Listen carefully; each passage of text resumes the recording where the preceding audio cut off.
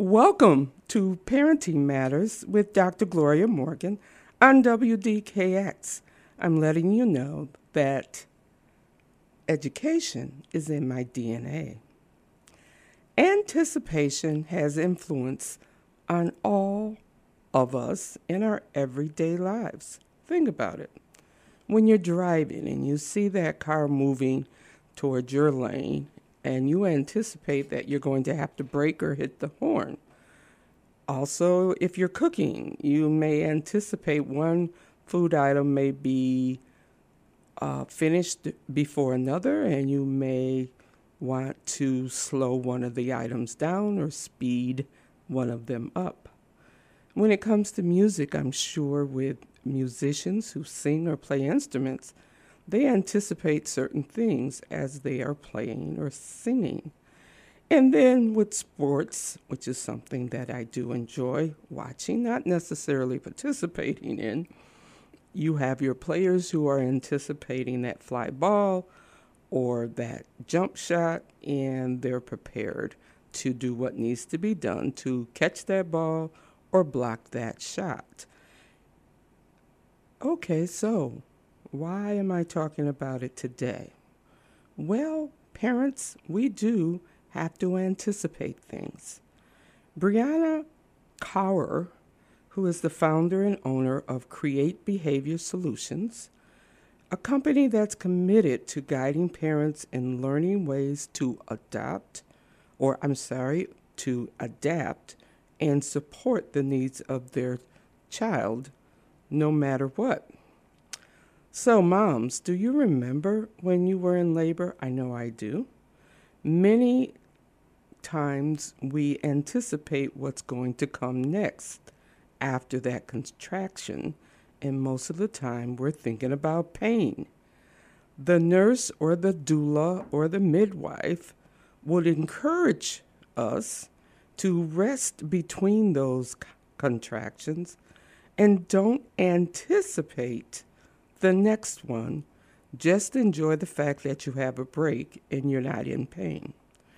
Well, let's talk about parenting beyond that birth process. We have to learn how to rest and enjoy the breaks in between events. Being able to anticipate your child's needs is such an important skill as a parent. Parents need to be 2 steps ahead, able to see what situations are going to be difficult and then prepare for them. Parents who have experienced a lot of challenges often become especially good at anticipating what the next hurdle might be.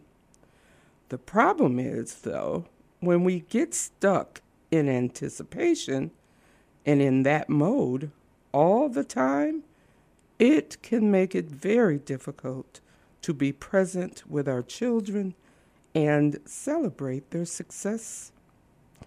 And it can be very hard to really and truly rest. Resting your mind, your body, and your emotions. The skill of anticipating your child's needs is essential, but what some parents get stuck in is that anticipation mode, where they are always thinking about the next challenge and the cost of missing out on enjoying the good moments.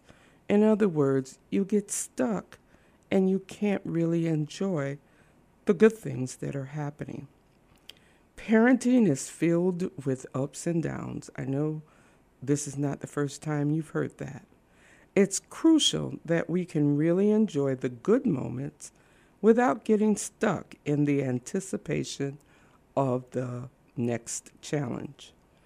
Noticing your child's progress and looking for those special moments can be a great practice. When your mind pulls away to some future concern, bring yourself back to what is happening here and now. My mother, who is a retired social worker, always talked about the here and now when problem solving. Pause and be fully present to enjoy or even acknowledge the moment. Let go of the anticipation of the next struggle. So, to recap, be here now, number one. Number two, celebrate your child's success or successes. Number three, notice the good and celebrate it. And number four, rest between the challenges as you would with contractions. You have been listening to Parenting Matters with Dr. Gloria Morgan on WDKX. Question: how can you plan to address the struggle of being here and now